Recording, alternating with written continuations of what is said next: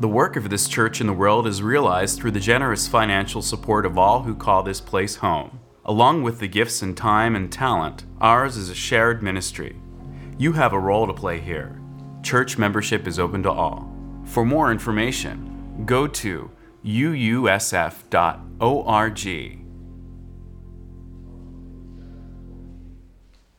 Years ago, 20 years ago, I served with a group of people who would interview seminarians halfway through their training. And because of the precariousness of this role, the importance of it as a kind of gatekeeper for the future ministry, we were trained one weekend that we gathered to be aware of what issues faced transgender folks who might come in front of us. Never in the time that I interviewed seminarians did someone come in front of us who was transgendered, but we were preparing. We were preparing. And the person that they brought in to do the training was Jamison Green. Green is a compelling, smart, charismatic, ruggedly and conventionally handsome person, and he was born a woman. His journey, not unlike many people's, was full of an unfolding of an understanding of how who he was inside fit into the constructs of the world he was born into or needed to reshape their categories and expectations. Green's own personal story involved when he was 2 years old, starting to refuse to wear dresses, his family told him. At 6, he saw the premiere of Peter Pan on TV and was taken. If she can be a boy, so can I, he thought, and I will be a much better boy than she is. Green's mom made him a Peter Pan costume, and he wore it out. At 12 or 13, Jamison told a friend who took the sharing at face value that he, Jamison, would never have a period but would grow up to be a boy. That friend immediately took Jamison into the boys' bathroom to show him how things worked in there so Jamison would be ready when the time came. Jamison was always attracted to women, so although feeling very much identified as a man in a body that was female, he lived in something that from the outside looked like a lesbian relationship. He married, and eventually the couple had a child.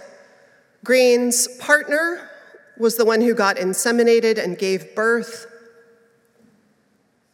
When their daughter, Morgan, was born, Green recalls the sense of the world and himself in it pivoting.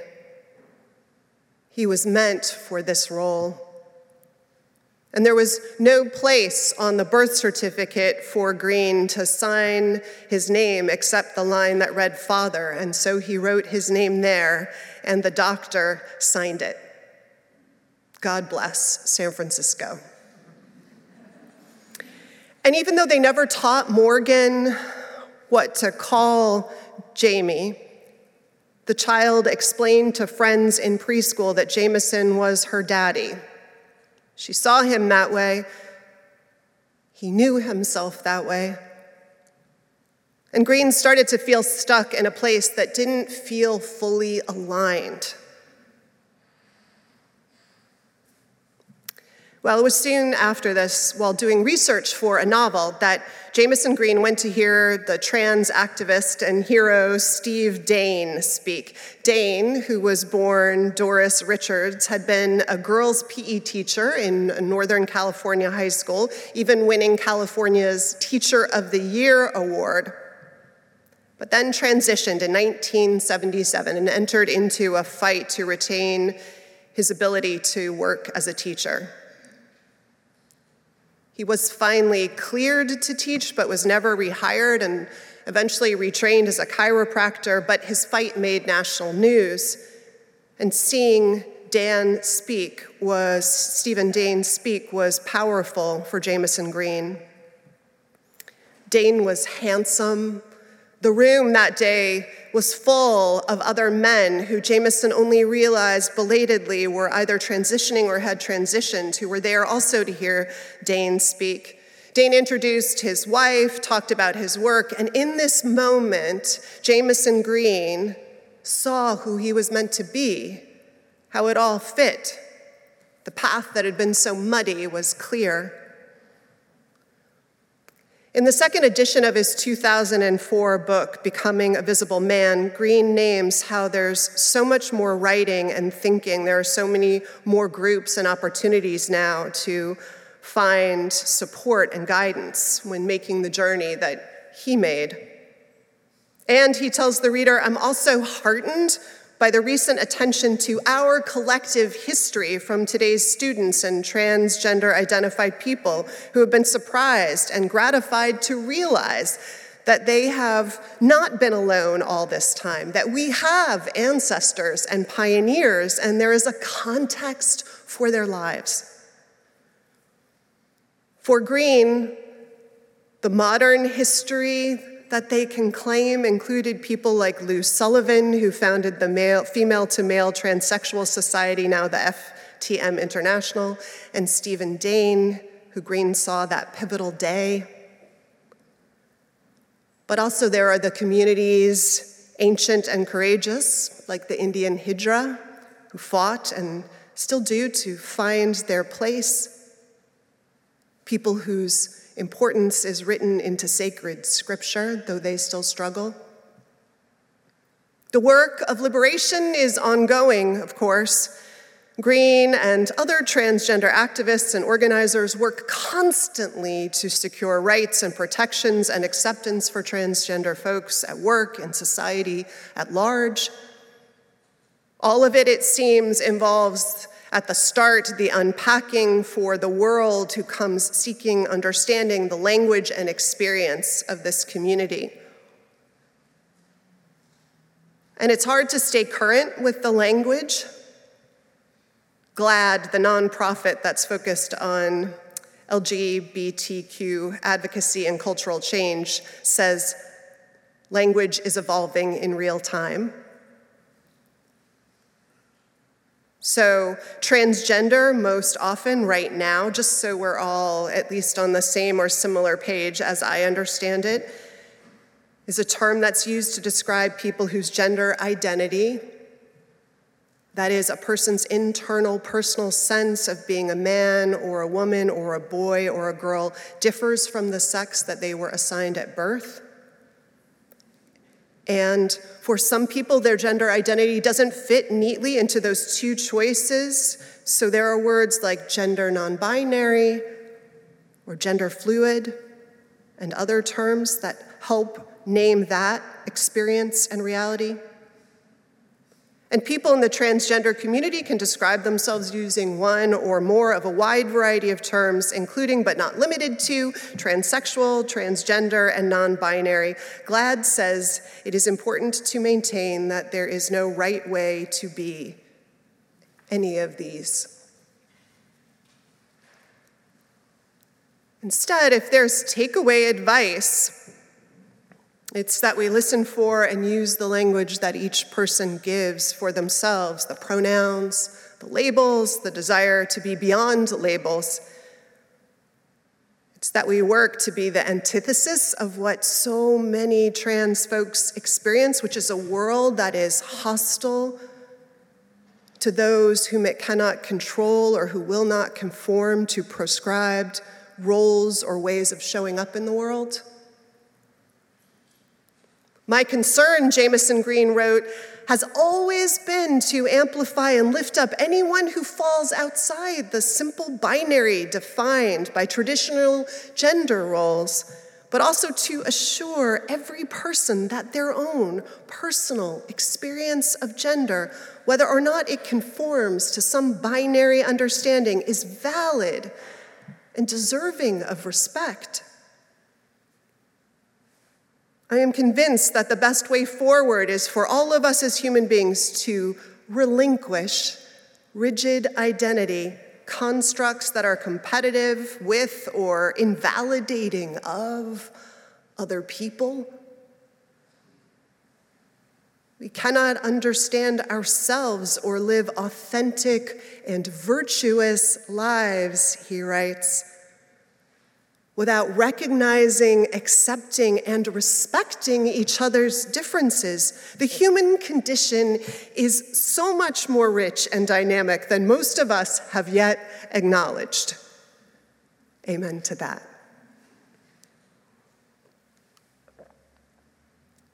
Yeah, makes sense, doesn't it? And yet, this week the ministers' book group read Maya Kobabe's, I have to work to repronounce her name because I have been mispronouncing it, Kobabe's book, Gender Queer. Maya, who is also from Northern California, Maya uses the gender pronouns, neutral gender pronouns, air. These are the ones, here's a little fun fact, if you don't already know it, that were introduced in 1975 by Christine Elversum of Skokie, Illinois, who won a contest by the Chicago Association of Business Communicators to find replacements for she and he and him and her and his and hers. Her transgender pronouns, am, and air, were formed by dropping the th off of they, them, and their. Kobabe's book is a graphic memoir, which Ace says was written as a letter to her family to help explain her gender, a book it wishes had been there for M. It tells Kobabe's story from childhood until about age 30, which is the age Kobabe published the book, at 30. It's a journey that takes M to see himself as bisexual, but also on the spectrum of asexual, to a place of gender identity that lies between the poles of the binaries of male and female.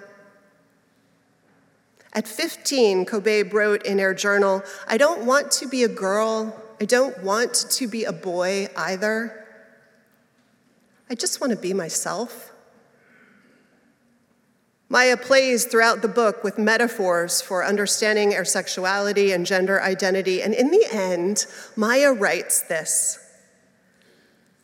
"As I wondered about a pronoun change, I began to think of gender less as a scale and more as a landscape.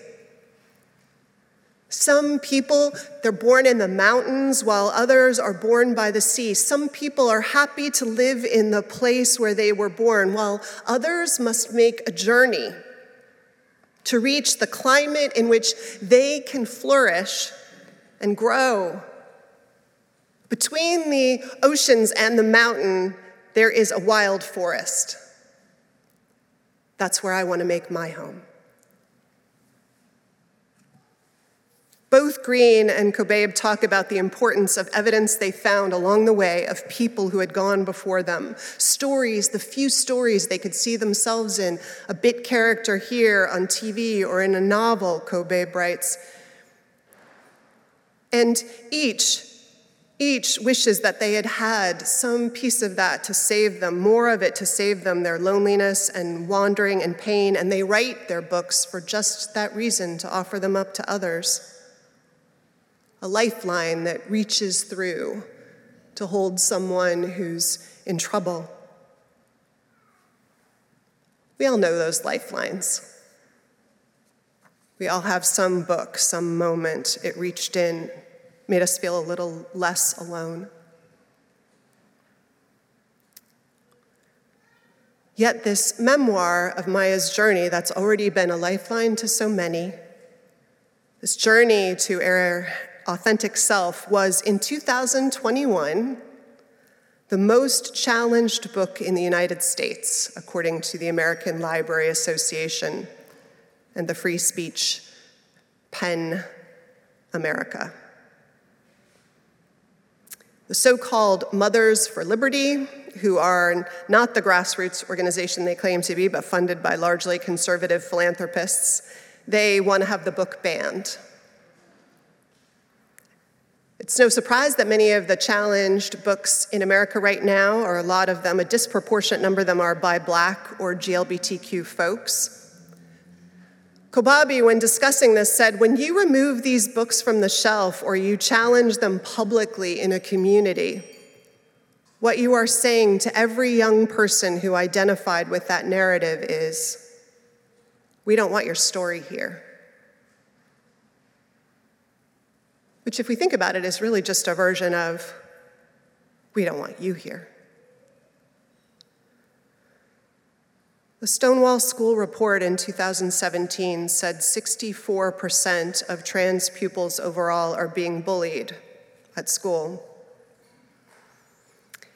And of all those kids questioning or unsure of their gender identity, but who don't necessarily identify as trans, 53% are being bullied at school. And that's just what happens at school. In 2018, the American Academy of Pediatrics said that a survey of trans and non-binary teens reported that, quote, more than half of transgender male teens who participated in the survey reported attempting suicide in their lifetime, while 29% of transgender female teens said they attempted suicide. And among non-binary youth, 41.8% of the respondents stated they had attempted suicide at some point in their lives.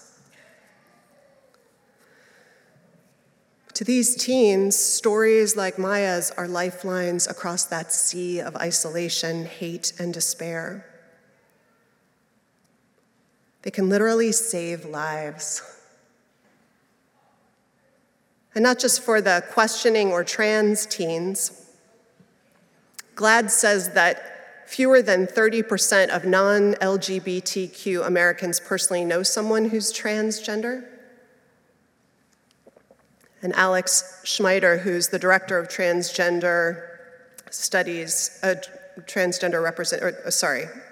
and Erin Dever, who's the chair of transgender studies at University of Victoria, writes about how we see the ability to make people into cardboard cutouts, the first step toward hate and fear, and befriending someone, the first step toward empathy, protectiveness. If fiction is an empathy, Jim, as someone once said, memoir must be the same thing. One of those things that can shift the tide of human suffering.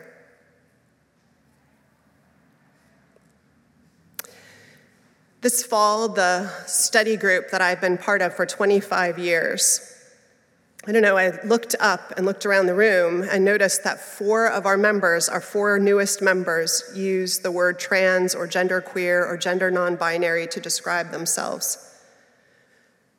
And those members of the group are such grounded, thoughtful, fierce, kind, searching, gorgeous souls that I was struck again and again over the weekend together about how lucky I felt to be part of the group, to have an excuse to spend my time with these people.